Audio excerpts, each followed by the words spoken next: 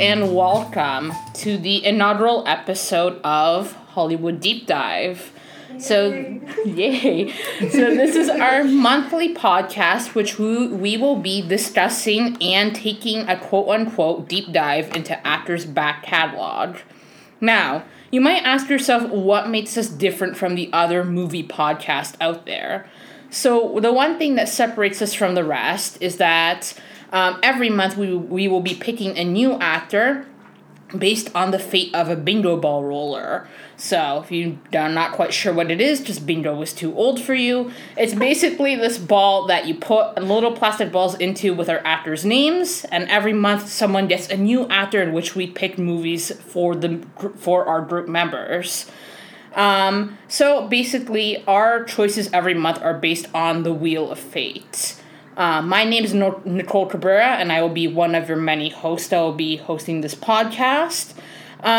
So our podcast, along with being sort of a fate-driven podcast, is also going to be looking at actors' back catalogs. So two other rules that we have implemented, which kind of makes us a little bit different, is we have what is known as a deep dive double cross. So all of our group members are entitled to a deep dive double cross, which means that at any given point, if we like another group member's chosen actor, we are allowed to steal it from that person without their consent. So everyone is given one of these options, basically every sort of, we'll say, season of the podcast. And every group member is entitled to 2 vetoes, which means that if they do not like an actor or another group member has an actor that they prefer, they can take that actor away from them and their name goes back into the bingo ball. And they are once again given a chance to potentially get that actor in the future. But there's still no, guarantee that they will get the actor they like. So I'm going to introduce our group members, but before I do that, so 2 rules. We are going to be looking at many actors for over different decades and time periods. So our ground rule is that we are basing our discussions on an actor's acting merit, which means that an actor can be a horrible person in their real life. This is not the place that we will be discussing it, so please do not send us hate mail saying, I do not like this personal actor, or this person's a horrible person. We will not respond to any sort of messages that way. We are discussing only them as actors and their talent in that format. Otherwise, let's get started. So like I said, my name is Nicole Cabrera. I will be one of your principal hosts. And sitting to my left is Adriana Mendoza. Hey. So, Adriana, tell us a little bit about yourself and what is your feelings on Tom Hardy? Babe. He is a babe. And about myself, well, I work with Nicole at TIFF, so we work together at the film festival in Toronto. And that's where we met, and our love of movies became a podcast, I guess, now. And yeah, I've just done a lot of things and also been on set as a second AC, production assistant, so know a little bit about the movies in the background and excited for this to take off. Yeah, I believe the thing that we very first connected on was a joke about Andy Serkis. Oh, yeah. Do you want to tell the audience about that? You go. Okay, so we had a joke about Andy Serkis, Mr. Serkis with all due respect. He's known for his work in Hollywood for basically his CGI work as, characters like Golem and the Apes and Planet of the Apes. But when we heard that he was doing the relaunch of the Planet of the Apes series, we had a joke that he had a pager specifically meant for when Hollywood needed him to be an ape of some sort, and he just dash off. So you're like, oh, sorry, my pager's going off, let's go. Hollywood needs me to play an ape, and that was our bonding and cementing moment in our friendship. Yeah. Very good. Okay, so across from me is Jordan Batiste. Jordan, what do you do, and how do you feel about Brad Pitt? I think he's a pretty cool dude. My name's Jordan. I'm a librarian, but I've also volunteered at the TIFF Festival for a couple of years. I've probably seen the least movies of everyone here, so I'm very excited to catch up on a lot of movies that I should have already seen and hearing everyone's opinions about them. Awesome, great. And last but most certainly not least, we have our friend Sam Cunningham. So she's going to be one of our other regular hosts. So Sam, tell everyone what you do and how you feel about the color purple. Like the color? The actual color, not the film. I very much like purple, as you haven't noticed with my pens being all purple and everything else, and I mark in purple because I'm a teacher. Tell us a little more about yourself. I love history, I'm a history nerd, and I'm probably going to notice that I'll be like, that's not historically accurate, or that's not how you dig things up, what are you doing? So, yeah. Other than that. So ladies and gentlemen, she'll be here to bring the facts to our movies. Yes. If you hear her jump in being like, that's not right, well, it's probably Sam. Okay, so let's get started. So for our first roll of the bingo ball roller, I suppose, so we were given our first actors. So how we are going to work is we are reviewing 5 movies from these actors' catalog, chosen by the rest of our teammates. We are also doing written reviews, so what also kind of separates us is we're keeping the written word live as well. So you can read our reviews online. We'll talk about our physical blog at the end. And so if you can't get enough of us, you can also read us as well. So let's get started. So my chosen actress was Rose McGowan. So she was my first role of the bingo ball. And I have several movies of hers that I reviewed. So the first movie that we're going to talk about, so the first movie we're going to talk about is a movie called The Sound from 2017. So this is written and directed by director Jenna Mattinson. So it stars Rose McGowan, Christopher Lloyd, Richard Gunn, and Michael Eklund. So this movie is filmed here in Toronto. Unfortunately, all being Torontonians, this is its only saving merit as a film. This is the saving grace of the movie, as I said. It is one of the worst possible movies I've ever seen, and this is coming from someone who notoriously looks for bad movies, especially on their off time. You think? Always bad movies. Always bad movies. Usually the badder, the better. The worse, the better. Don't you go on Netflix and find, the worst horror movies? I do. When I'm having a bad day, I will deliberately go out of my way and be like, what is the worst movie possible? I'm gonna watch it. Audience, she's a masochist. So, yeah, we will learn that. So, this movie basically looks at Rose McGowan as the lead, and she's sort of like a paranormal investigator, and she goes to Bay Station. So if you're not a Torontonian, Bay Station is basically known for being the haunted subway station in Toronto. And that's because the new workable station is built over the old one. Now, the old station is kind of used for film sets and music videos now, but it has this reputation for being haunted. And in the most cliche way, it's the quote-unquote First Nations or Indigenous burial ground, which is said to be under the subway. So this is the theme they kind of go with for this movie. She's a paranormal investigator. She goes down to Bay Station. First of all, I'm not one to point out, kind of big plot holes. The biggest plot hole is that no one stops her. She literally just goes down to the station, the door is unlocked, and she just goes. Secondly, the big driving point of this whole movie is her internet connection. She somehow has good internet connection in a dead subway station when we, as Torontonians, don't even have good Wi-Fi connection in working subway stations. And the whole movie has this irritating habit of trying to be modern, so it has, the pop-up texts as she's live tweeting her finds. So it's #ghost, #haunted station for the whole almost 2 hours of this movie. So this movie basically is a bit of a mess. The only sort of other random point is that Christopher Lloyd is in it, and I don't know how probably the whole budget of the movie went to paying him, but he's this odd ghost man that lives in the station for no context whatsoever. And basically, her husband suddenly cares about her halfway through the movie, which, again, you don't know why or where this came from. He rushes off to Toronto to rescue her.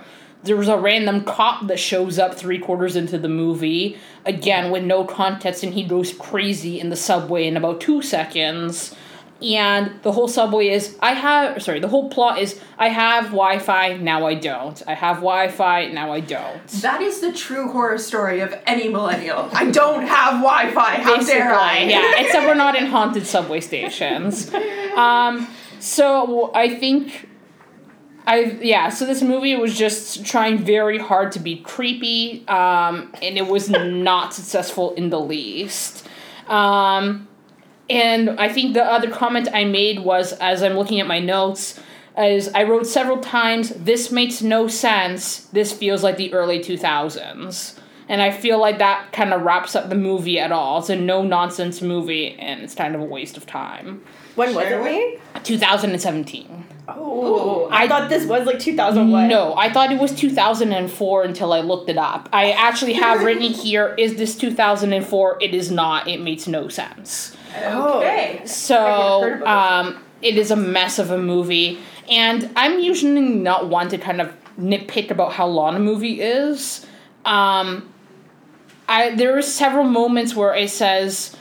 it's only 20 minutes in, it's only 40 minutes in, because this movie felt like it was going on for decades.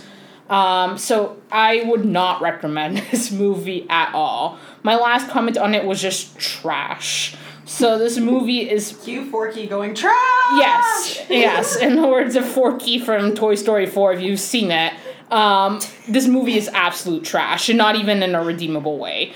So it's just a mess of a movie. Have you guys seen this movie before, even heard of it? I never even heard of this. Nope. Not until you Yeah, this was definitely... I rated it a half a star. If I could get it less than that, I probably would. Shall we use integers and say it's a -2 stars? Sure. Very good. Okay, Final so rate. what else I looked at for her? So very briefly, she was in an episode also that I got of Ultimate Spider-Man.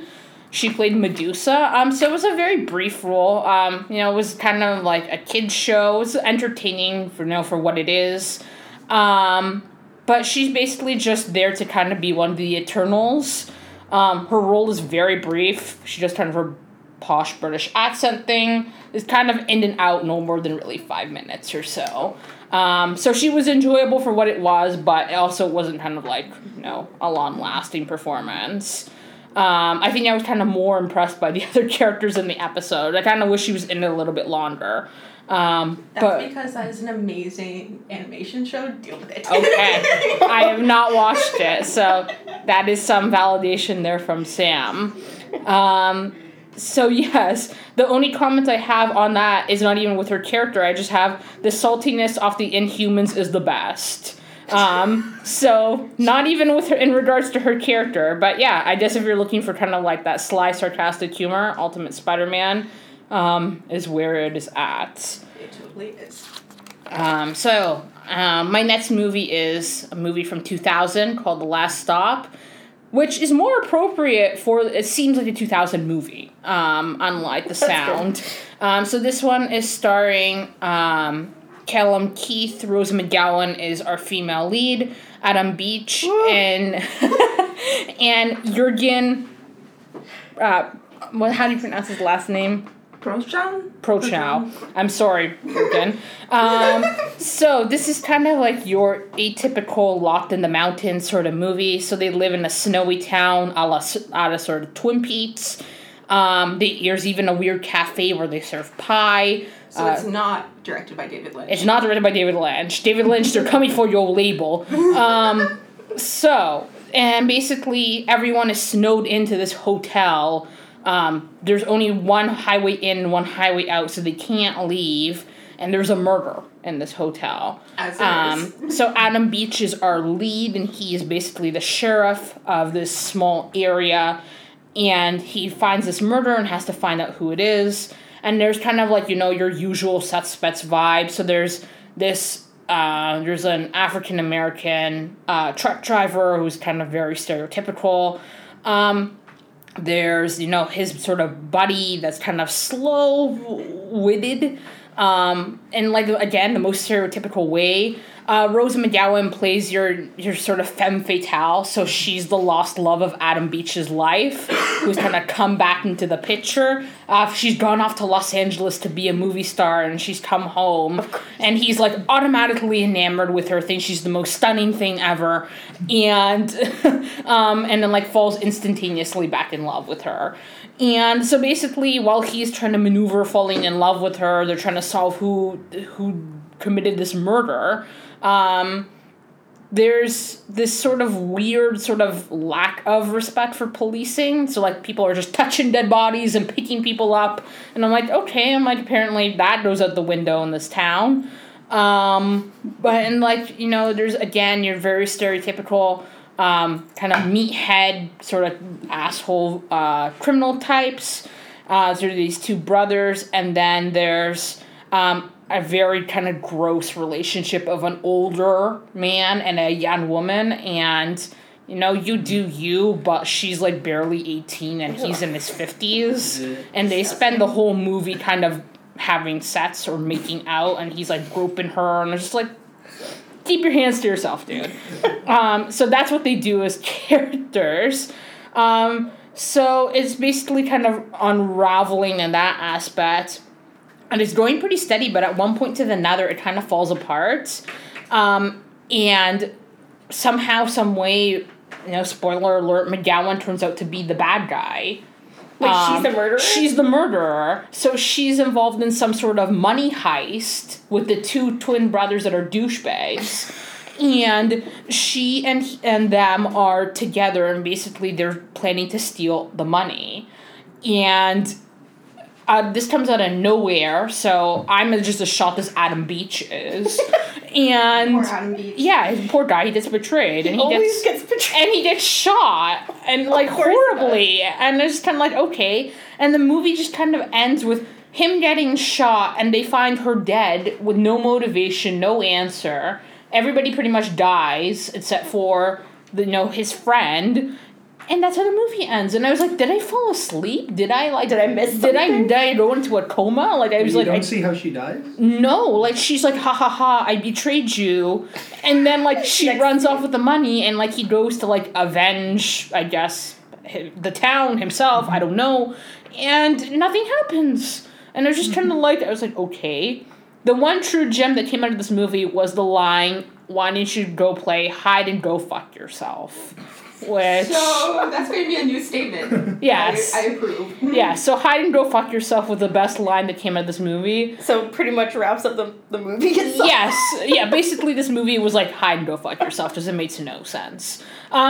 She was quite strong in it, but the rest of the actors, everyone was clearly trying their best, but besides that, it was just kind of okay. Yeah. Okay. And then my last one was clearly my favorite, was Planet Terror. So Planet Terror is directed by Robert Rodriguez. So it has... That is so obvious that you're going to love it. We already know because of the name. It's a horror movie. The audience doesn't know this. Yeah, okay. They will, though. Okay. So it has Rosa McGowan, Freddie Rodriguez, Josh Brolin, Naveen Andrews, Jeff Fahey, and a lot of other actors. So this is kind of Rodriguez's and Tarantino's sort of homage to the grindhouse cinema scene. And basically they did a double bill. If you've seen Death Proof, they go together in the same universe. And basically, this movie is just wonderful. It knows what it wants to be. It's supposed to be campy and outrageous and ridiculous to the most extreme. And so McGowan plays... she's a dancer. Her name is Cherry Darling, and she basically wants to be a professional dancer, not a burlesque dancer. And she lives in kind of this shitty town, and she keeps telling everybody she's going to get out and she's going to be famous. And the movie kind of revolves around this small town, and outside of it, there's basically this zombie outbreak. And it kind of invades the town and starts infecting people. And it basically turns into your atypical, whatever, zombie movie. So she in particular is really good in this. She's badass. She's a leading lady. She has great chemistry with Freddie Rodriguez, who plays her romantic lead. And I enjoyed the heck out of it. I'd seen it originally when it came out, it came out in 2007. And this is my first time rewatching it since then. And I found it to be just as much fun. All the actors seem to be, kind of living for it. And it almost feels like they want to go back to those days where they used to be able to make movies like this. And, even here in Toronto, we used to have a Grindhouse theater. And it used to be 3 movies for $5 or something like that. And it used to be where all the shady people hung out. And Rodriguez and Tarantino play really hard into the gritty, the dirty. Mm-hmm. If you're not okay kind of with the sexual aspects and the horror and sort of the slimy feel of these movies, maybe not the best pick for you, but otherwise I'd say for me, it's probably the best. Loved it. Yeah, I loved it. It was as much fun as it was the first time.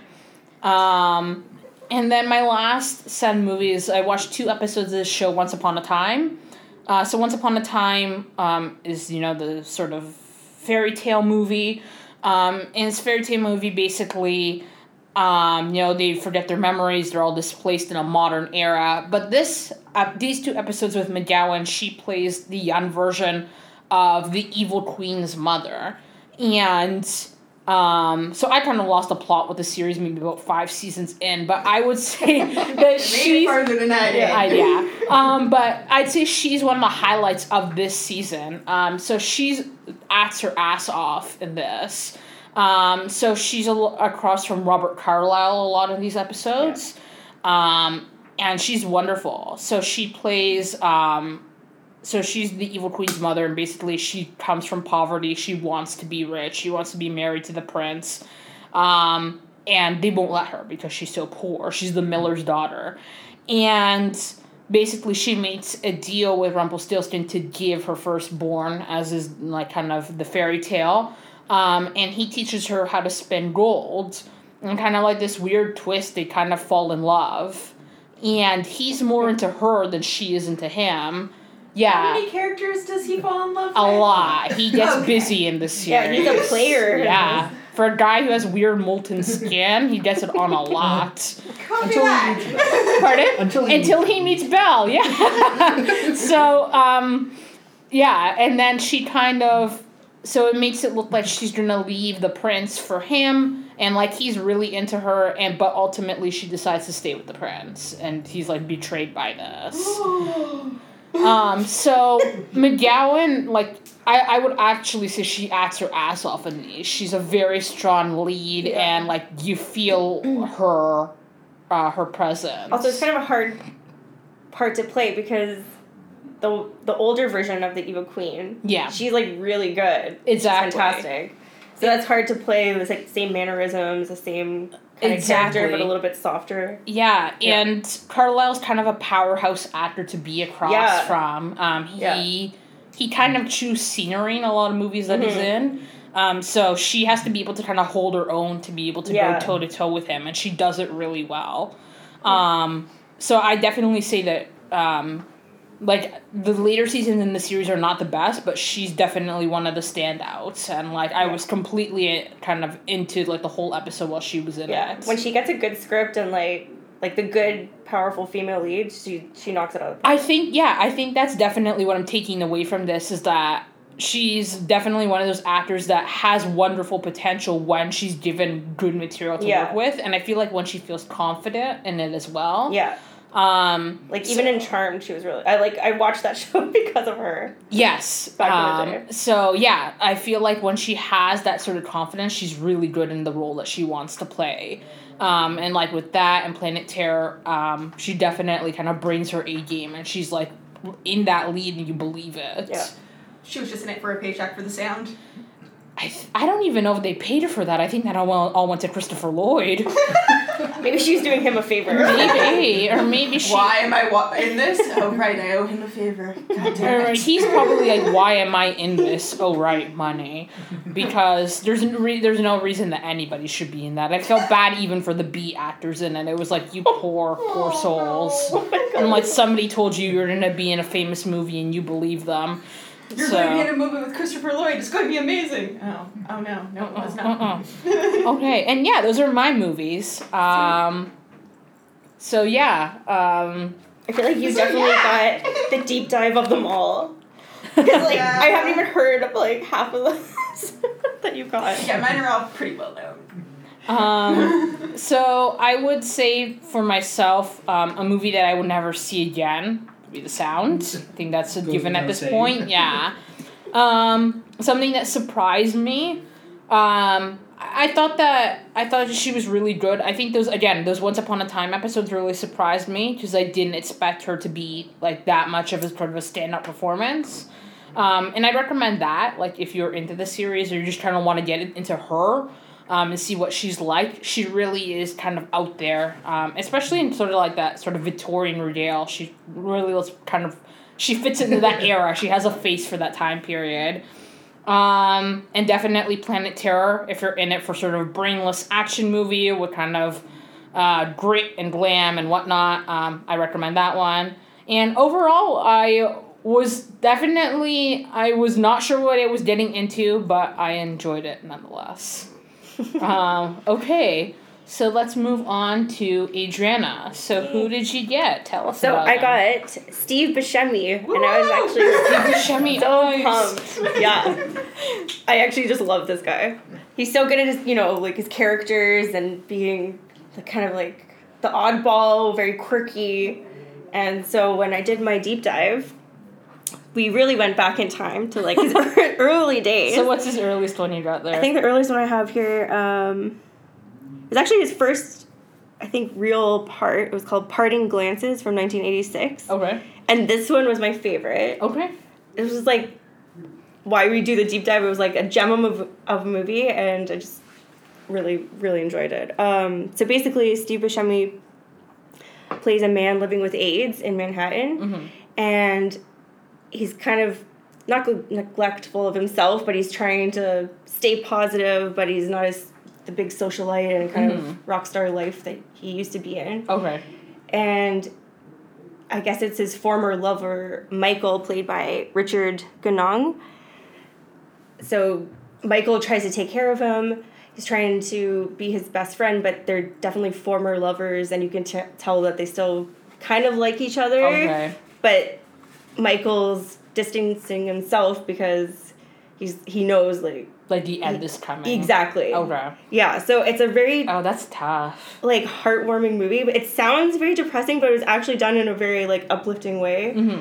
So it kind of starts out in like a party scene in Manhattan, and you get to see all the different characters, and Steve Buscemi just steals like every scene. It's a very low budget movie, but he's just very quirky, and he's wearing his kind of like rock star 50s look, and I was just like loving it. I haven't even seen it. For that visual alone, I'm already I know. It was just like done. Yeah. But it was really well done. It was very romantic in parts, and the ending was just fantastic. Okay. Yeah, so I don't want to spoil it too much, but that was a real gem, and it's called Parting Glances, and yeah, I can see why his career took off from this part, and this is what got him into the other roles. So, and then the other ones, one funny one was Lonesome Dove, the TV series from 1989, and so I watched like 4 parts of this, and it was starring Robert Duvall. I think it was pretty big at the time, but I'm trying to find his role, and he was in it for like 5 minutes. He's just like the little like country like henchman who's like very odd in his overalls, and then becomes like very violent when he sees women, and I was like, okay, so he was just, I mean, he got into character, really well. Maybe like descriptively so. Yes. Gotcha. The other one, I had Spy Kids 2, Island of Lost Dreams from 2002. Yes! Yes. Right? Round of applause right there. Yeah, he's just so great as like the mad scientist and the villain of this Oh man, Spy Kids franchise. He has just like everything about him in that movie is just fantastic. Yeah, like just the way he's hunched over and he's like the, the mad scientist and he's Everything about that movie is great. Oh. What's that great line he says about? He's like, do you think that God stays in heaven because he fears what he created or something like that? Yeah. And I was just like very godlike, and he's like, I'm afraid of it. And I was like, this is like the deep. I'm like, this is a Mm-hmm. kids movie, Steve Buscemi. Let's tone it down, man. I still get that So- gif on my Tumblr every now and again. Yeah, Every time Spy Kids comes up on Tumblr, I'm like, yeah. I think that's my favorite of the Spy Kids franchise. Yeah. Actually, Yeah. But he's just so good at like being a character actor. He just gets right in there. Yeah, he's not afraid. So yeah, he played so many different parts. And the other one of note, which I personally loved, it's called Airheads from 1994. Okay, and it was amazing. Okay, can I just say? You heard it here first, folks. First, folks. Amazing. So this was just great. I had never come across this one for some reason, but So who's in this one with him? right up my alley. So it's starring Brendan Fraser and Steve Buscemi, and there's 3 guys in a band. So they're in like a heavy rock metal band. Okay. And Brendan Fraser thinks like he's gonna make it big, but it starts out he's like down on his luck. His girlfriend leaves him because he's never gonna get off the couch, basically. Right.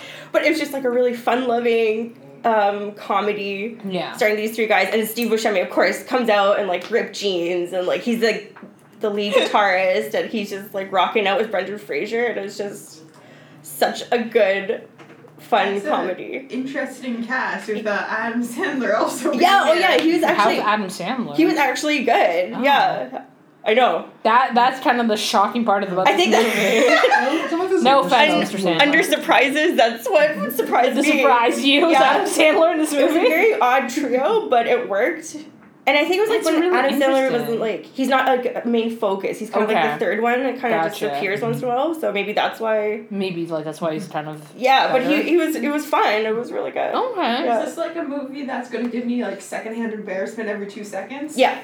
Copy that and watching it. She's just like, yeah.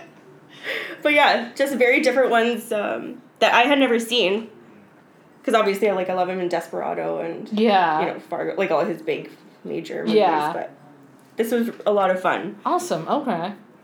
Yeah, so I recommend Airheads for sure. Something good in the summer to watch with your friends and It'd be like a good summer movie. Oh, yeah. Okay. Give me a fan to fan myself while I get secondhand embarrassment. Yeah. Who needs air conditioning? Just have such a man embarrassment to get you going. if you smoked, you're great. Yeah. Woo! Oh my god.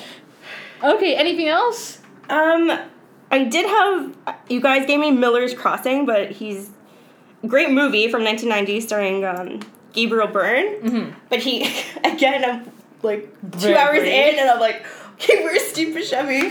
So he has a great cameo for like 2 minutes, and he just literally walks in. He's like, And he's gone. and then he's just like, yeah. Oh, okay. A blink and you'll miss But a like moment. he doesn't stop talking. Like he's trying to talk to Gabriel Byrne's character. Yeah. And he's like, so what are you gonna do about it? Like, Yeah. So he has like that like old fashioned talk, and he's like in this like smoky bar, and then that was it. And then Gabriel Byrne's like, yeah, I'll talk to you later. And then he's gone. Yeah. And you don't see him again for the rest of the movie. Yeah.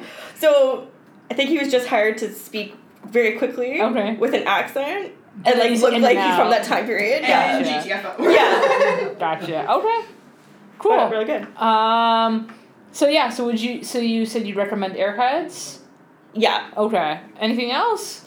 Well, the one that surprised me a lot was and I guess I would recommend too is Yeah. Parting Glances. Okay. But that's like a very different tone, but it was just really well done.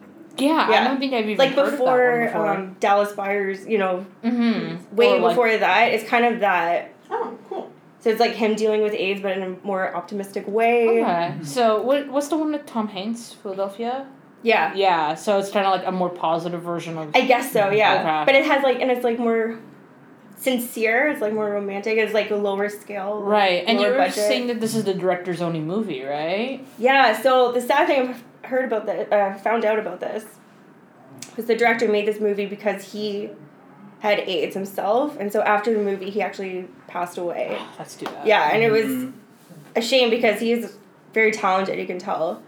And great casting, and just you can tell there's a lot of heart in this movie. Yeah. So, like, it does get you very emotional, yeah. And when I found out, I was like, oh no, because I really like this movie. I wanted to see more. Yeah, that's a pity. Yeah, that's happened to me before. You really like the director, and you get into their work, and then there was a Polish director from a couple years ago. I can't remember his name off the top of my head, but he did this excellent movie for the film festival called Demon, and it was all into practical effects. And I came at that movie and I was like, I can't wait to see what he does next. Yeah. And unfortunately, he committed suicide a few days after his movie premiered. Marcin Rona? I believe so, I'm yeah. not sure if I'm pronouncing his last name right. I apologize. But he committed suicide a few days after his movie premiered, and it was just like, it was kind of like devastating. I was like, that was like kind of a new voice in film that I was really looking forward to seeing. Yeah. So that was like this guy, Bill Sherwood was the director for Parting Glances, and he died at 37. So it was just, but in a way it's nice that he got his movie out and he was able to see it. He still has something to remember him by. Yeah. Okay, awesome. Okay, so next is Jordan. So Jordan, what actor did you have? Tell us a bit about them. So my actress was Patricia Arquette. My only exposure to her was through CSI Cyber. Yes! We have one woo from our group member. But okay. Hey! So that was a spin-off of CSI where she kind of led a team of essentially to handle more, like, I guess, technological cases that involved, like, hacking, that kind of thing. Very short-lived series. I remember there being a lot of controversy about the actual plausibility of these plots actually happening, but I was still entertained. I feel like that's kind of a given with a CSI show in general, though. I remember how many people wanted to get into forensics when CSI premiered, and someone had to be like, that's not what it's like. It's not like the show. Please stop trying to get into school for this, because it's not that you're going to be disappointed. Detectives are on the field. The CSI people are stuck in a lab. Yeah. I was one of those people who was like, ooh, maybe I should go into that. So for me, it was really interesting to kind of see her earlier stuff. So I started, the earliest one I have is an episode from Tales from the Crypt, which was one of those episodic horror shows in the 90s, which you don't really have anymore, I don't think. No, not really. Or I guess the Twilight Zone recently is rebooting. Well, apparently they were supposed to do Tales from the Crypt again, but now it's stuck in developmental hell because they can't get, like, all the episodes are filmed, right, and they can't get it weird. out. Because M. Night Shyamalan is supposed to be doing that, and like he apparently got like a bunch of actors, so like, you know, actors like Brad Pitt and like other actors in the original one have come back to do an episode of the new one. Oh, that's cool. And the last I heard of it, it was in developmental hell, so they're all filmed, but for some odd reason he can't get them out. Oh, so no one's picking it up to distribute it. I think it's that, but it's something else too. I'm not quite sure. Anyway, sorry, continue. I wanted to start that discussion just because, like, I don't feel like there's any more really of those episodic horror shows, because, like, we used to have, like, this, Goosebumps. So Are You Afraid of the Dark? Yeah. Yes. So essentially these are just, like, standalone episodes with a horror theme. So in this episode, Arquette is playing, like, she's, like, trapped on this farm where she's, like, a worker. But one of her... So basically there's her, this lady who kind of owns the farm, and then there's another guy who's... he's very off, like, he's kind of, like, you know, kind of like that, like the dim-witted assistant to the main Gotcha, villain. yeah. Right. Like the little henchman. Yeah. So he keeps trying to make the moves on Arquette's character, but she also is a little crazy too, because there's like this scarecrow in the field, but at night the scarecrow comes alive. Oh. And and so she like dances with the Scarecrow, and she like falls in love with the Scarecrow. With the Scarecrow. Yes. Why? I mean, like, I know her choices in men are slim, but that's kind of desperate. That's a nope. Okay, so she falls in love with the Scarecrow. Yeah, but the head ranch lady keeps getting upset that she's wasting time with the Scarecrow instead of working. I mean, Get fair enough. to work. Stop. Wait. So is this literally a quote-unquote a roll in the hay because she's with the Scarecrow? I guess so. Well then. I'll be here all week. Time to harvest. Yeah. Harvesting something. Anyways. So at the end, so she's gonna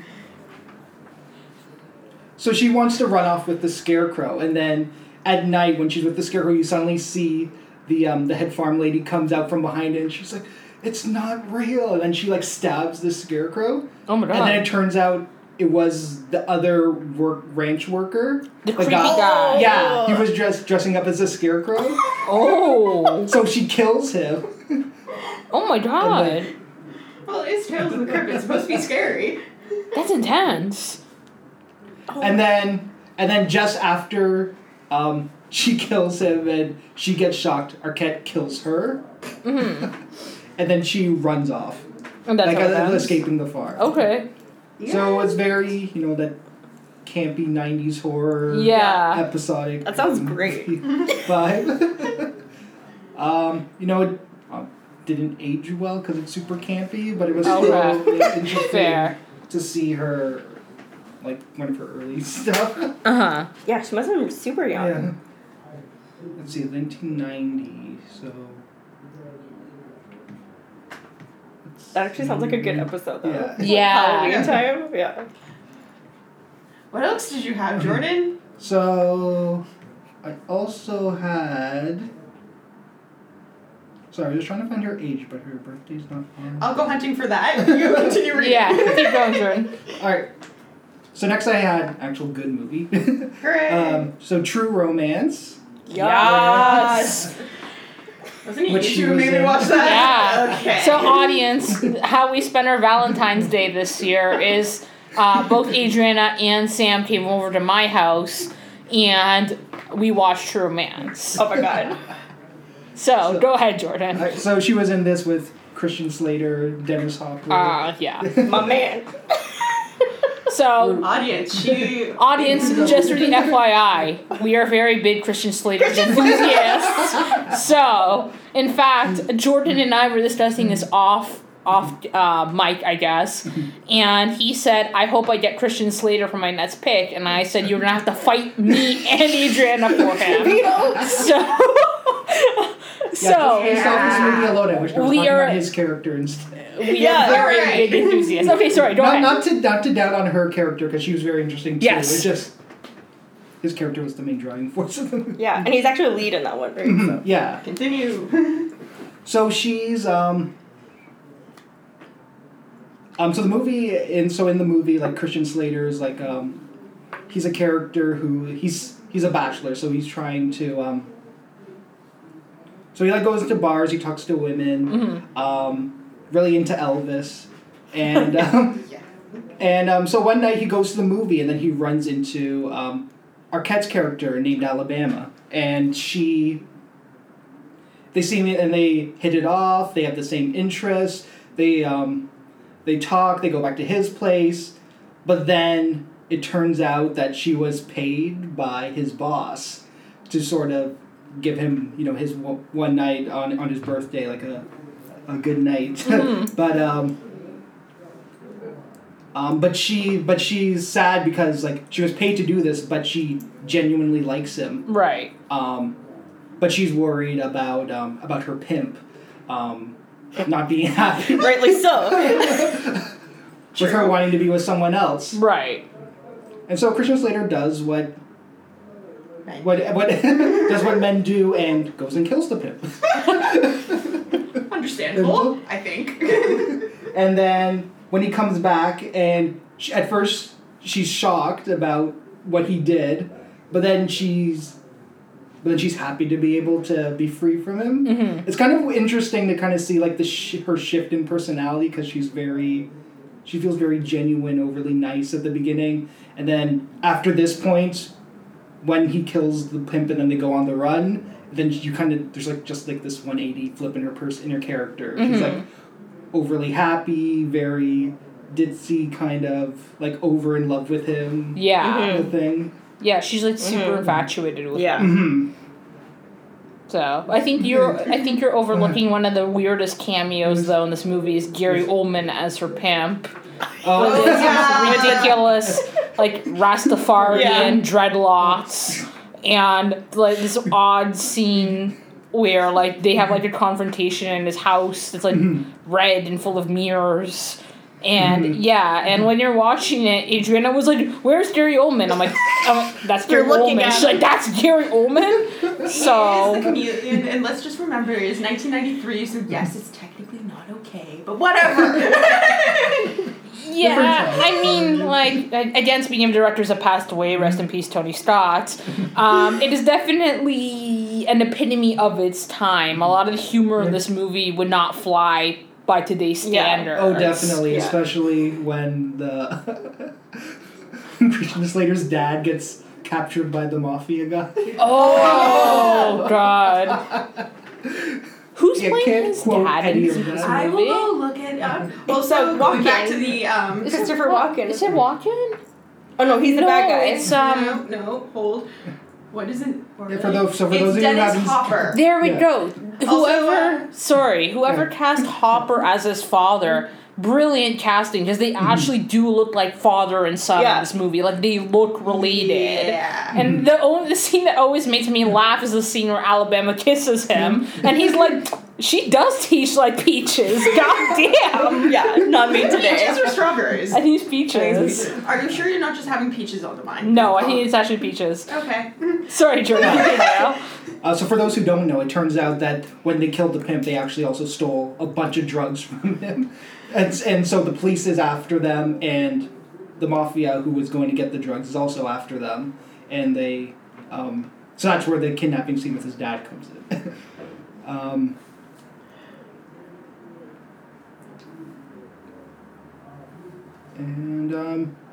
So that was a very good movie. Really enjoyed that one. So just going back to the Tales of the Crypt, she would have been 22 years old according to my math. Might be slightly off. Wow. Maybe. Yeah. That's wild. Yeah, that's really young. What else did she look at, Jordan?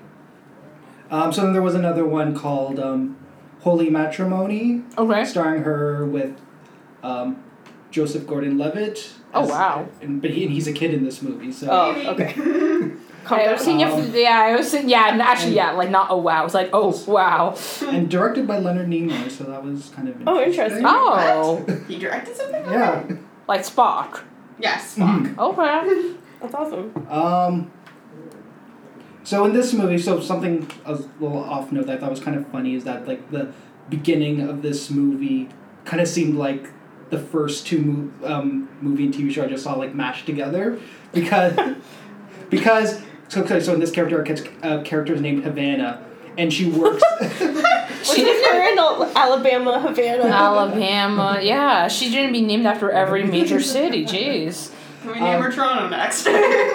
So in the opening movie, she works at a county fair, and she works together with one of her co-workers to rob the ringmaster of the money in the safe, and they both run off, which is kind of like the ending of True Romance. Oh, it is kind of True Romance. Okay, yeah. And then it turns out that the co-worker, they go hide in Canada with his family, which is like an Amish community. Okay. So now she's stuck on a farm. Heads back to the Scarecrow. Yeah. Oh, okay. Is this where she meets Joseph Gordon-Levitt? Yeah. Okay. So she's the brother of the coworker that she ran off. Oh, okay. And so what happens is that he so they hide the money. So only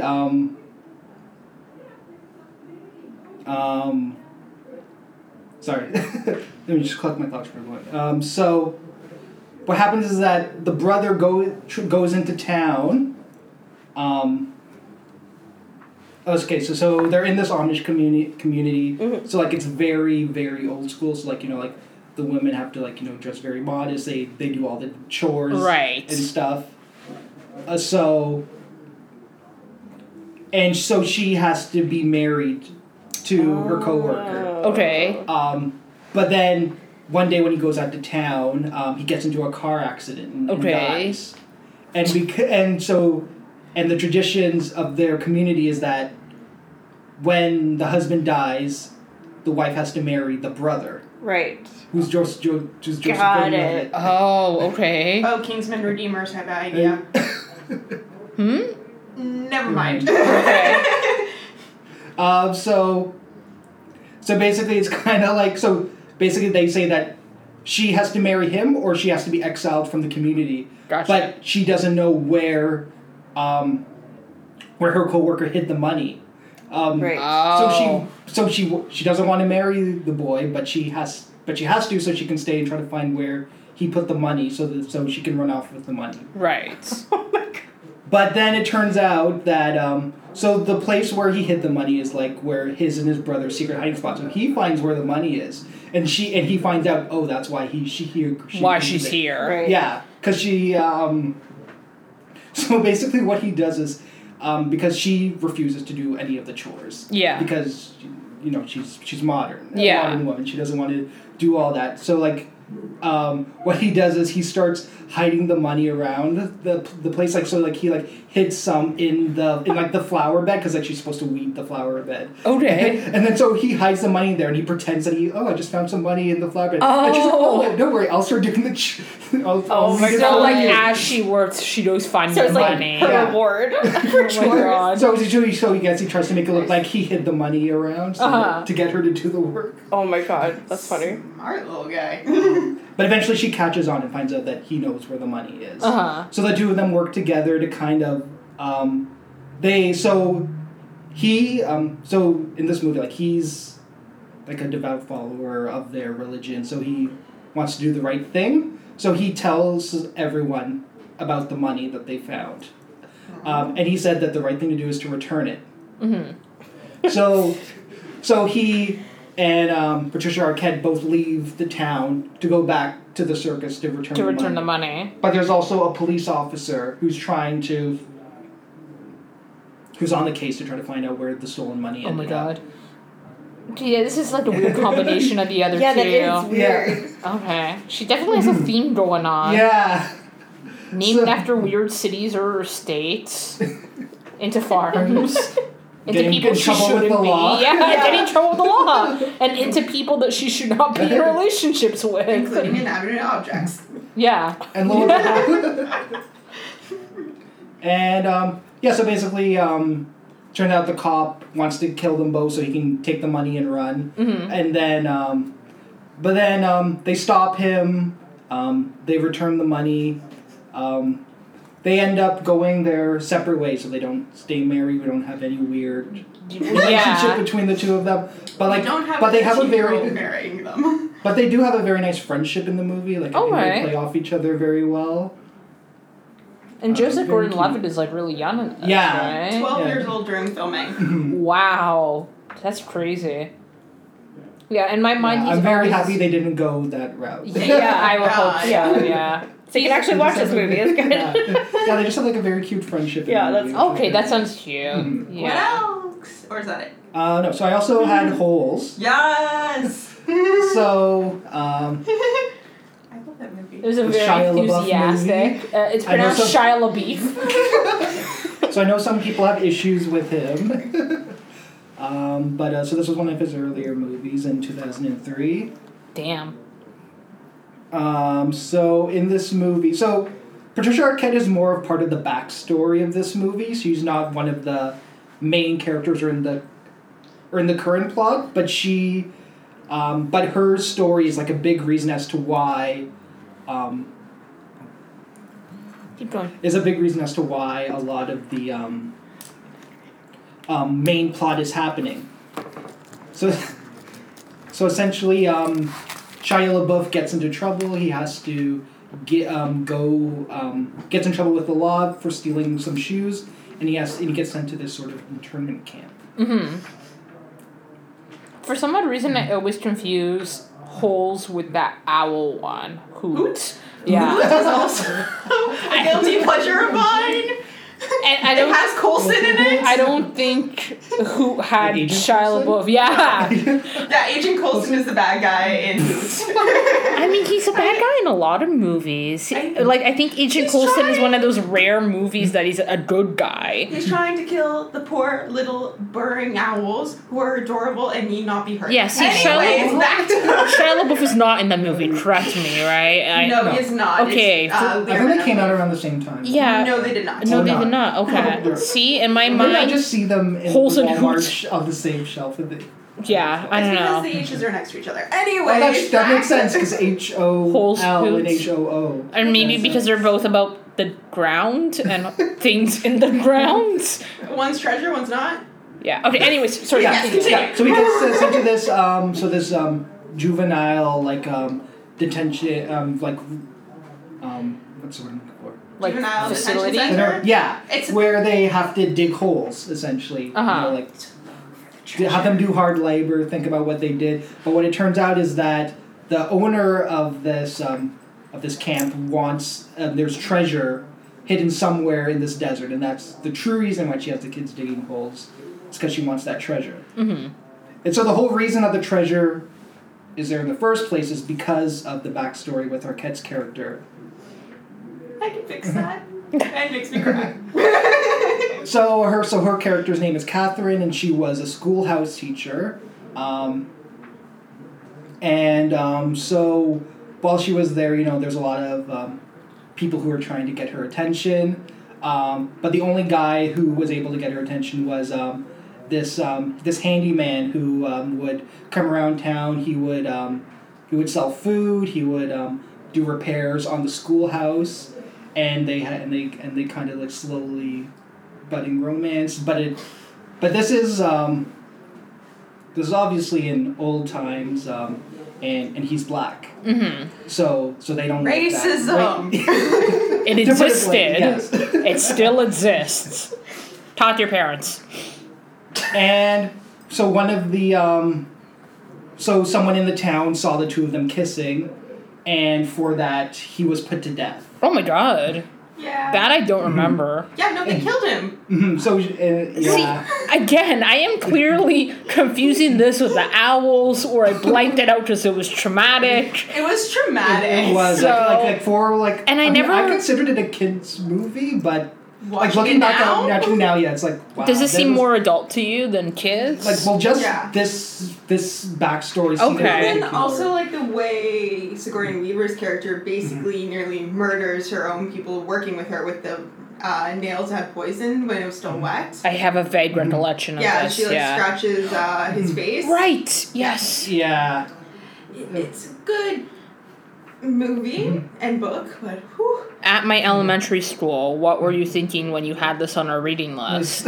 Same with my elementary school. Come on, seriously. This does not strike me as child friendly. The more you discuss remember it. we had to watch read The Outsiders, which is even worse than this. I love The Outsider. Okay, that's a whole different story. Anyways! Disclaimer, we get on tangents. So basically, she tries to get the attention of the sheriff. The sheriff's drunk and says, "Oh, it's against the law for him to kiss you." So he has to be put to death. Cries. So what she does is, she takes on a persona named so her original name is Catherine, and then she becomes a bandit, and her name is Kissin' Kate Barlow. That's actually a pretty good name. Yep. So the whole thing is because he kissed you, he has to be put to death. So what she does is, so she basically goes around to get revenge on everyone who wronged her, as well as to just steal things from other people in the area. She her signature is to kiss them before she kills them. Oh, okay. Kind of like a Robin Hood? Yeah. Okay. And then to bring out the whole point of because she kissed the guy. They know it's her. Yeah. Interesting. Okay. And then and then so before she died, she buried the treasure somewhere in the desert. Mm-hmm.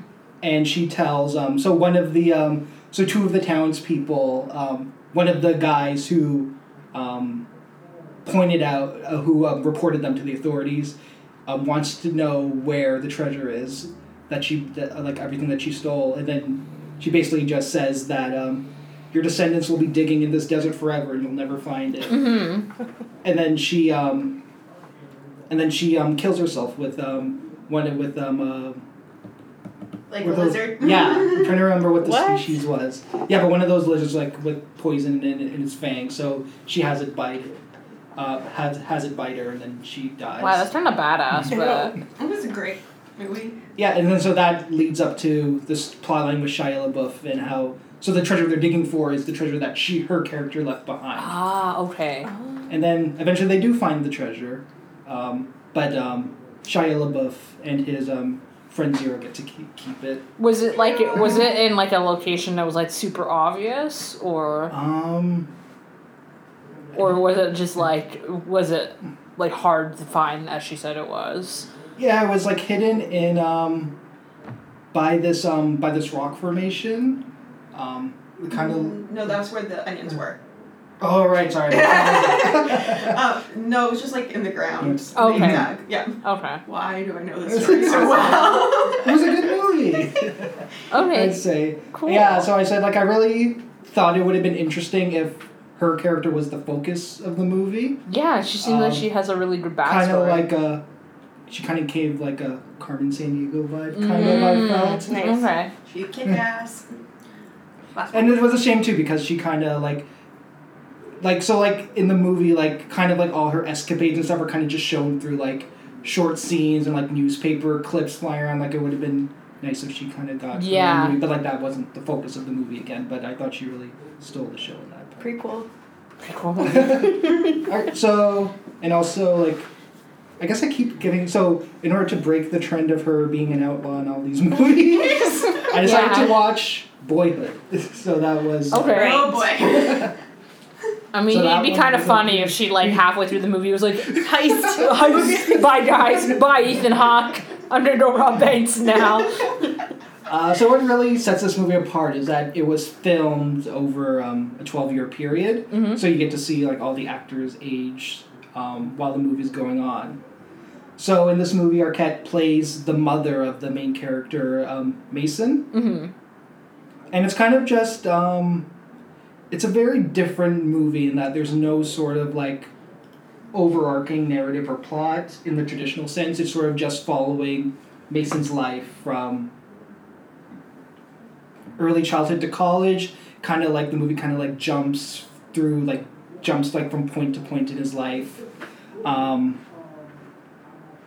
Like he'll be like he starts out in elementary school, and then like it jumps to when like his parents divorce, jumps to when they get remarried. It was a very interesting movie. Like it, kind of very interesting to see like the characters age like sort of as the movie goes on, rather than they're just wearing like makeup to like look older kind of thing. So like, do they kind of go out of their way to make the actors like look like quote unquote like less glamorous or like more like regular people because like they're aging in real time? It didn't feel like that to me. Like I think they all the characters felt pretty down to earth. Okay. But like but because it was filmed over the 12-year period, I don't think they really need to do that too much. Okay, gotcha. Yeah, that's there's a similar movie like that. Like it has more, I guess it's more plot driven, but there's a movie like that by director Thomas Vinterberg, and it's about this man who goes to prison, and it's basically like they filmed it something like 4 or 5 years apart, but basically he sees his kids after 5 years. So, and like they're all little ones, like 3, 4-ish, and it kind of looks at them and the gap that he's away in prison, and like how they age with that progression and how they change. So the gap is smaller, but again, same sort of like real time aging vibe. So actually, since my first exposure to Arquette was CSI Cyber, it's kind of interesting to see this because she kind of goes from like, because she's younger at the beginning of the movie, and then by the end she kind of looks like how she does in CSI 7. Uh-huh, Which I thought kind of like I'm watching her mature into because she's like the young mother in the movie. Yeah. And like you see her mature into who she is now. And then she left Ethan Hawke to pursue a career in Well, in the CSI Cyber, her child does die, so AU, everyone, alternate Everyone universe. needs to see that. But so she kind of so she's like a mother in the movie. So she's so with a divorce and like she gets remarried several times through the movie. Mm-hmm. It's kind of interesting to see her kind of like she feels very real in this movie. Okay. Like if you were actually to watch, like I think if you. Like it looks like something like you could actually Like a real relate person. to. Yeah. Yeah. Okay. she won an Academy Award for this movie, right? I believe so. If not, she was nominated for it. Definitely know she was nominated. Cool. So is that everything? Yeah. There was. Okay. So would that you? was a very interesting movie. Would you recommend any of them? Yeah, I would definitely recommend Boyhood. It was very it's slow, but I feel like it's very like I think it's a different experience. Okay. Mm-hmm. Also recommend True Romance, obviously. Yes. I was gonna say you better. Just Or you might just have be two prepared. people murdering you from the other side of the table. He became a Christian Slater fan because of True Romance. Yeah. Just remember the movie is a product of the times at certain scenes. Yes. Yeah. Agreed. Just deal with that. Okay. Of the movies, they're all like I don't think there's any I wouldn't want to see. Like Cool. That's a got a kind good of mix. rare opportunity. Yeah. Glad that you enjoyed them. Okay. And overall you liked her as an actress? yeah, definitely. Yeah. I think I kind of wish that she would do some of kind of more adventurous things. Yeah, I guess like how looking she at used to. for the movies I picked, she kind of has like the same. She's typecasted. Yeah. But now she's kind of typecast as like the mother and like It's Hollywood. it's the Hollywood right? notion of she's over what? How old is she? She's in her She's 50s. born in '68, so she's the same age as my mom. So yeah.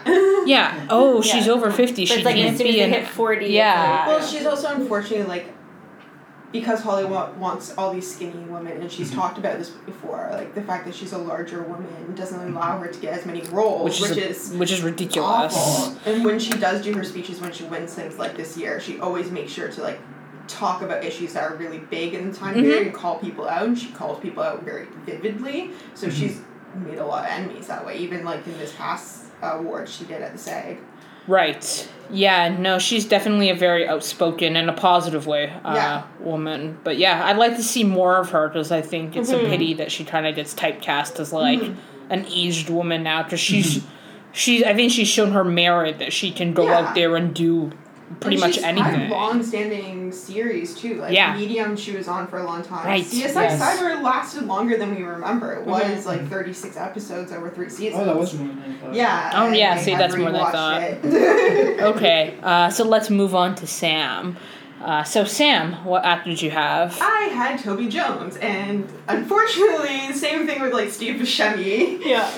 Some of the movies he's in and then out. Okay, So- he's in and out. Gotcha. One of the ones I watched was Finding Neverland. I swear he only had 2 lines. He's one of the actors in Johnny Depp's troupe when he's creating the Finding Neverland story for Peter Pan. Seriously though, if you watch this movie, at least one Kleenex box, please. I don't usually cry during movies, but Yeah. Yeah, you're not Lord a have crier. mercy. No, that's a tearjerker. So what's the premise of that one? So basically, Johnny Depp's character is the person who wrote Peter Pan. He's depressed. He's not having a good time with his friend, his wife. He's not getting anywhere with his writing. All of his plays keep failing. But then he meets this woman who has 3 kids, and husband's also died by this point. And it's basically him becoming really close with one of the kids as well as the mother. One of the kids, because they had to grow up so quickly after their father died, he's very closed in, doesn't use imagination, and he really gets the character out and makes sure that he actually has imagination and can play and can still be a kid. Mm-hmm. Because Johnny Depp's character is still a kid at heart. And you get through the movie and you see the mother's getting sicker and sicker, and you kind of know what's going to happen. And Johnny Depp obviously has left his wife at this point. She goes and has an affair with another guy. Rip. Oh. And so by the end, the mother does pass. They end up staging the play Peter Pan inside the mother's house. Mm-hmm. And so she passes away, and then at the end, Johnny Depp takes care of all the 3 kids and becomes their dad, and it's very sad. But That kind of sounds sad, yeah. Toby Jones's character's in it for like 2 hot seconds. Is one of the actors in the play and says maybe 4 lines. Oh, Poor Toby. poor Toby. And he's like put in there as if he's a big billed actor, and I'm like, oh, okay, where are you coming in? Never. Okay, never mind. Okay. It was really good. Like, he did well. He was like visually there a couple times, but like this. So for there, he was like his strong visual presence, Yes. but And then the next movie was Chamber of Secrets, which he is a voice. who is he the voice of? Dobby. So basically the indentured servant or slave of Malfoy. Yeah. Still, it's a very good voice.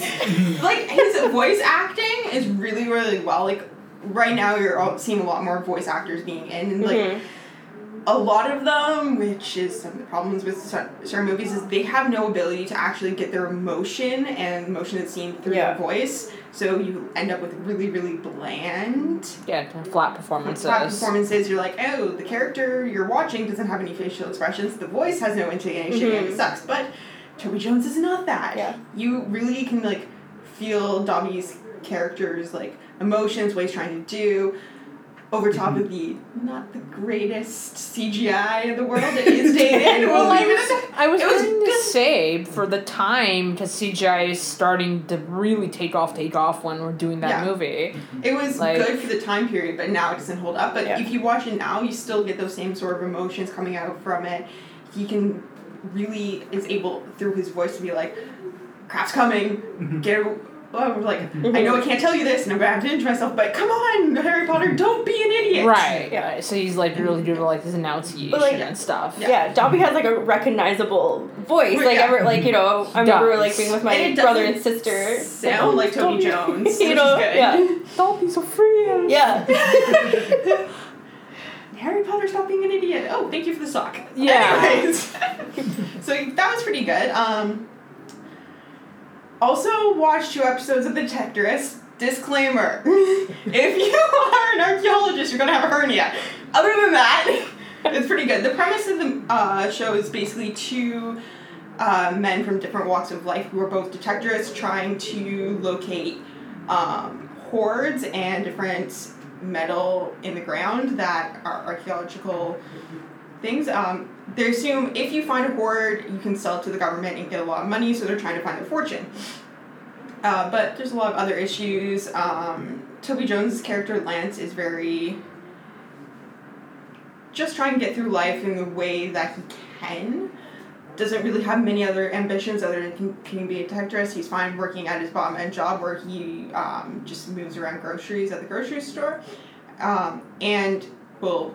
stuff that's fallen out when you transport it into place, he will take that home for food, even though it has tire marks on it. Okay. That was a very disturbing scene in the second episode. I was like, well, I think it's supposed to be funny because and then he invites like his best friend. He's like, oh, come over for dinner, and literally he's like wiping off the tire marks. Oh no! Yeah, but for food. Oh no! Mackenzie Crook's character Andy, I liked a lot more. He's kind of the one who really wants to like pursue archaeology and like actual type of stuff legitimately. So is Jones kind of like a has-been, or is he he's just kind of like going through like a middle-age crisis? Yeah. Like his wife left him. Okay. For like this hippie guy, and he's still like doing chores for his wife and picking up like his in-laws. It's very... That's weird. So it's sad. It doesn't really get into that in the first 2 episodes, but I'm just like, yeah. Oh, okay, yeah. Yeah, Lance, I was just kind of like, Lance, you have no redeeming qualities. If you get secondhand embarrassment easily like I do, don't recommend it. Okay, fair. So if you're prone to the second-hand embarrassment, And probably not the best option. Yeah, if you turn red like a tomato, not for you. Yeah, but I find it's like very endearing. As you get into the series, you find out like he's not very happy. Like he's trying to be happy, but like being a detectorist is like his only salvation. Yeah, So he's still in love with his ex-wife, who's clearly moved on. Yeah. His best friend is getting is in a strong relationship And looking to move forward in his life. Yeah, so he's kind of like stuck. Yeah. And then the only thing else that he has is a really cute scene. He actually sings, and he writes for the music for for the show. Okay. Nice. But yeah, you just see him like in his living room, like playing on his little guitar.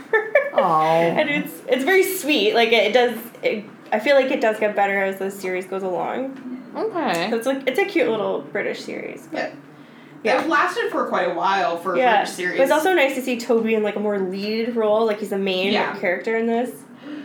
Yeah, do you find like he's usually playing like secondary characters? Secondary comedic characters. Yeah. Okay. So like I'll get into one of the movies I really liked from him about the fact that he's not a comedic character. And the next one that I saw was Don't Forget the Driver, which is brand new, just came out this year. It's really interesting. He plays two roles in it, actually, twins. Peter Green, which is the main character, and Barry Green. Barry Green is the twin brother who basically has GTFO'd off to Australia and has all the money, but Peter Green does not. So Peter is basically going through life, or am I getting the names backwards? There is a high possibility of that. No, okay, I'm getting the names right. So Peter.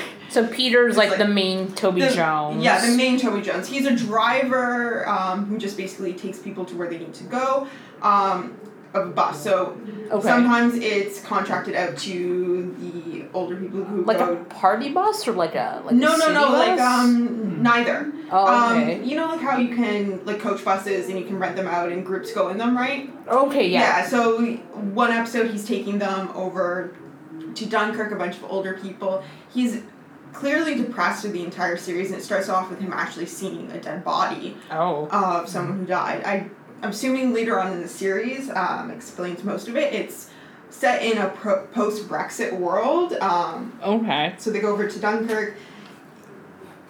He's used to driving those people. He often gets screwed over by his co-driver. Mm-hmm.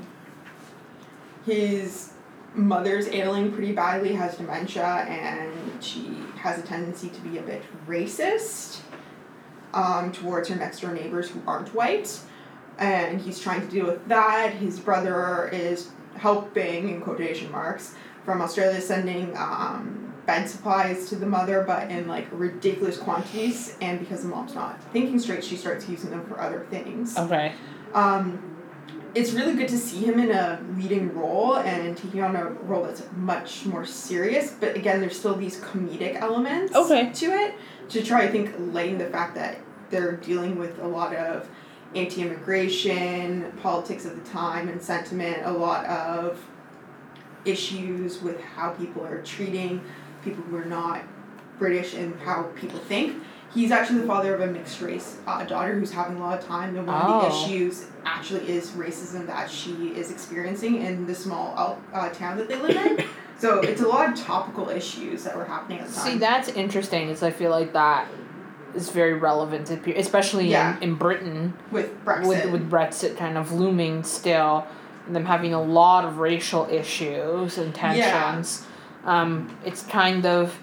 A, like you said, it's good to see him in a leading role, but B, also it's kind of good to see some TV show writers, I guess, not afraid to tackle issues that are talking about, being like, here are the things that are doing wrong, here are the things that we can kind of do better, and like, and here's kind of what the quote-unquote, even like the modern British family looks like. Yeah, it's very topical, very interesting. I liked it a lot better than The Detectoress, in the fact that it's dealing with serious topics and not making light of it, and you still get to see him in a very serious role, leading actor, and then there's a comedic other side of his because he seems to do comedy a lot, which I was actually quite surprised. Yeah. He doesn't strike me as comedy. So, last one I saw was Tinker Tailor Soldier Spy. First time seeing it. Yes. The cast, amazing. Tell us about the cast. Okay, my love. Mark Strong is in it. Yes, roll your eyes. So for the audience, This is Sam's one in 2 men that are bald that she finds attractive. Hey, the other one I don't find attractive. I just like his action scenes. Okay. The other one's Jason Statham, if we're keeping count. But, anyways, so Mark Strong, correct me if I'm wrong, Mark Strong, Colin Firth, Tom Hardy, Toby Jones, obviously. Yeah. Who else? Gary Oldman. Yeah. Obviously. A blonde Cumberbatch. What the hell? Oh yes, a blonde Benedict Cumberbatch. Who's actually That is has a a good really major role in it as well. Like, and John Hurt for like a hot 2 seconds in flashbacks. Yes. It's a really, really strong cast. And the guy who plays Caesar in Rome. What's his name? I always forget his name, but I know I'm what you're sorry, talking dude. about. Who I'm plays sorry. Caesar? Actor forever from Rome typecasted. that I always forget your name. Yeah. So basically, it's in the 1970s. At this point, Britain's spy game kind of sucks. The big one. And so they're trying to get in the good graces of the Americans by having really good intelligence. But what you notice is that there's an issue, there's a mole, and it starts off from that very beginning that Peter... No, not that name. Let me just get the correct names up 1 moment, please. My brain just turned off. So we're going to ask IMDb to help me out.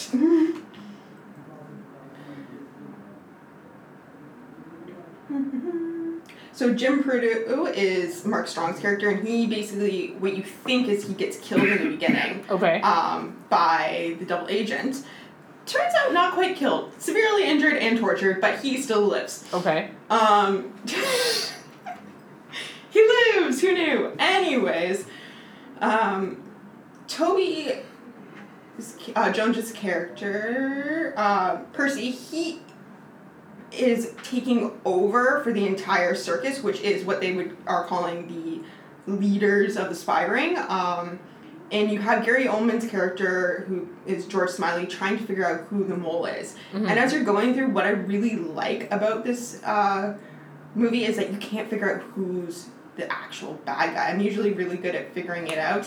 Yeah, so you're actually very good at being able, like, into the point where it annoys you. But you're very good at piecing together movies. And I always know it's a good spy movie if I've seen it and she's asking me questions, and I'm like, she doesn't know what it is yet. And I'm like, which means that they did a good job, because if she figured this out in 2 seconds, it means directors and writers go back to the drawing board and you didn't do a good one. So she was watching this yesterday, and she sent me a message, and she's like, is this who did it? And I'm like, I'm not telling you. She said, is that who did it? I'm like, I'm not telling you. And she's like, mean. So, yeah. Confirm my suspicions. Yeah, kudos to the right. director. I was kind of right. It was one of them. One of them is from the High Ground Circle, giving grade A information to the Russians, directly to Carlo, which is the head of the KGB at the time. And it turns out to be Colin Firth's character. No! Yeah. And apparently he really, really liked Purdue, and Purdue really, really liked him. Yeah, we don't know. There's a lot of glancing eyes and gazing from other sides of dance floors and smiling pictures together. So I was just like, are they? Who knows? Anyways. Oh, the plot thickens. The plot does thicken. So I love a good now one. I'm interested. I love a good Lonnie glance. I love a good spy romance. Toby Jones's character is now like the head of the entire Got my circus. So attention. he is fully in control of everything, and he's trying to sell like, yeah, witchcraft is the best. It's giving us the greatest information. And meanwhile, he doesn't know, and he suspects that Peter, so Cumberbatch's character is bad, and like starts screaming at him at some points. And I'm like, ooh, serious, scary Toby Jones. I didn't know you had it in you. And Toby Jones is quite physically short, correct? Yeah. Yeah, he's tiny.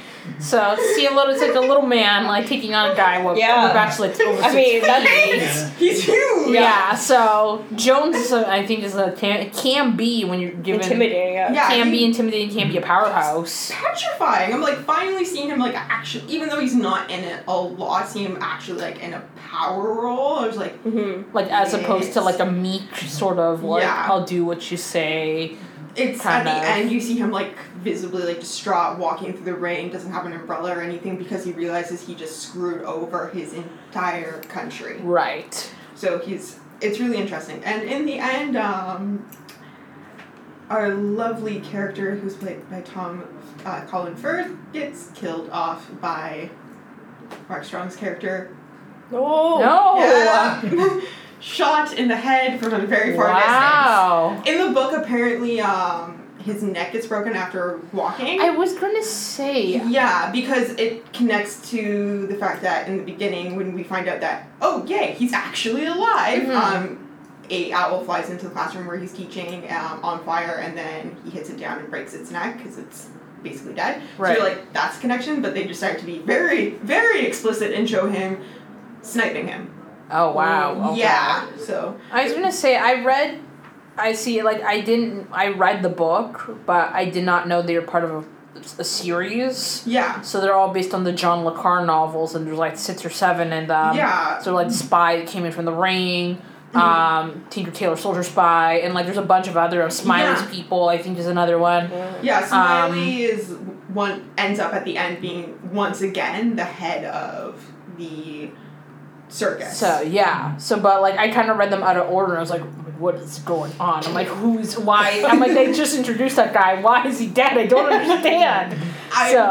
This movie has made me want to go read the books. Le Carre's yay! he's a great detective Yeah. author, hands down. Yeah. So it was actually really good. I enjoyed it. So since you've been asking the questions of everybody else, one that I probably would not recommend watching just because it's not my cup of tea is Detectress. I know Adriana loves it, but We have a kerfuffle audience. Also, can I just say Toby Jones won the BAFTA for Detectress. Oh. I'm not saying it's bad. It's just I 2018.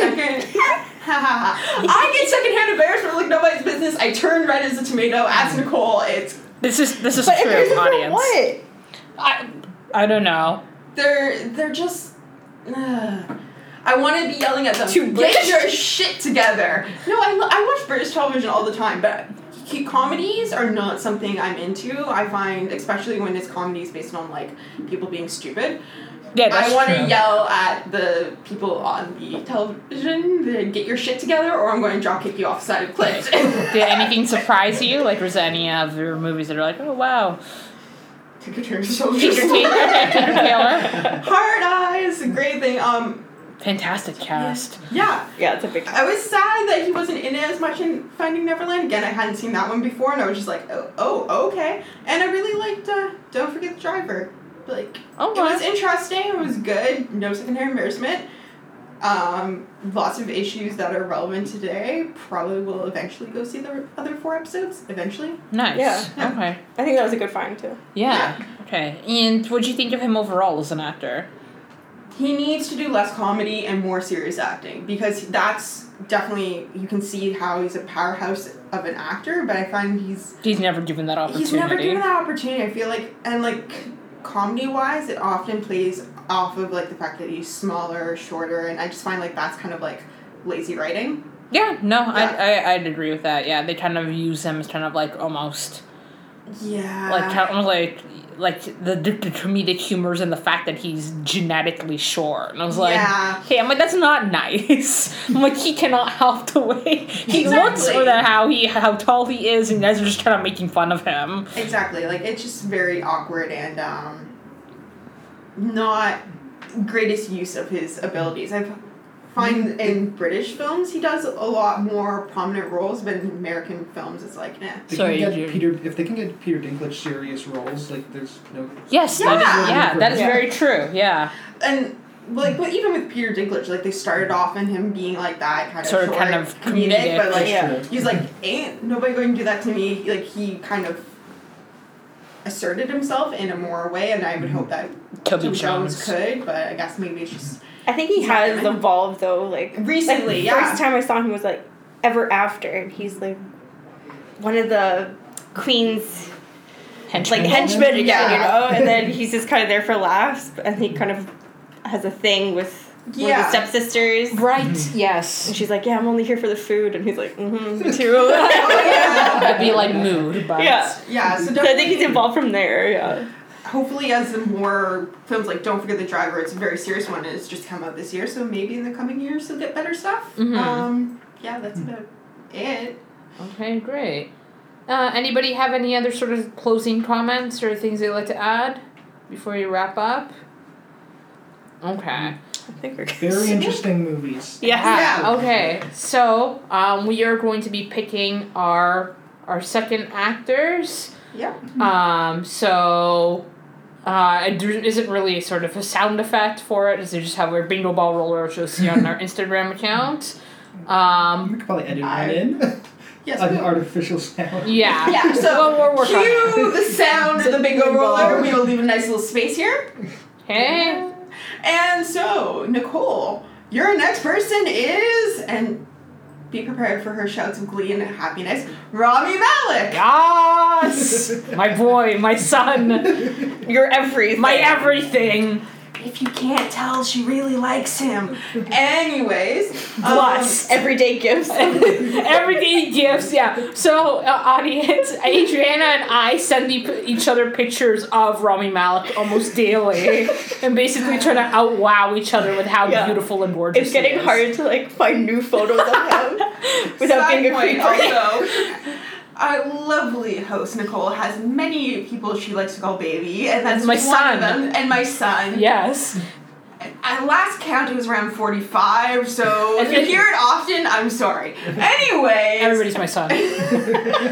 Adriana, round of applause. She has Marissa Tomei. excellent. I love her. I'm actually super excited. Now, Yes. so Jordan, you have Lance Hendrickson, which is who? What? Bishop. Thank you. Yes. For those of you who don't know or do not know, Bishop is the greatest android of all time. From the Aliens. From the Alien series. franchise. Cool. Anyways, I would have thought that would have been Connor, our K900. I said from the Alien franchise. From the Alien franchise. Okay, I will give you that. As much as I love Michael Fassbender. And I have Clint Howard, who is the brother of Ron Howard. Oh, Director right. Ron Howard. He's famous by association. Yeah. He's one of those, my brother is famous, so I'm famous type of people. Why do we have him in? Because he's one of our oddballs. That was a former member who decided to throw in a, let's say, screw you. Yeah, we have a couple. Yeah, so we do have a couple screw you actors in there. So don't be Sorry, surprised Sam. if you hear some of the oddest names are spoken about often in Hollywood. Yeah. Anyways, so this about wraps us up. So join us next month on our second episode.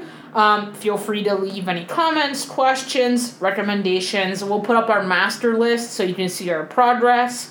If you're saying like, hey, I really like this actor and they're not on that list, don't worry. We're going to create a back burner list so other people that aren't there, we'll throw them on the list and they'll be in our next round. And we are going to be setting up our Instagram account, which will hopefully be up and rolling for our next sort of meeting. And we hope to see you next time. Bye.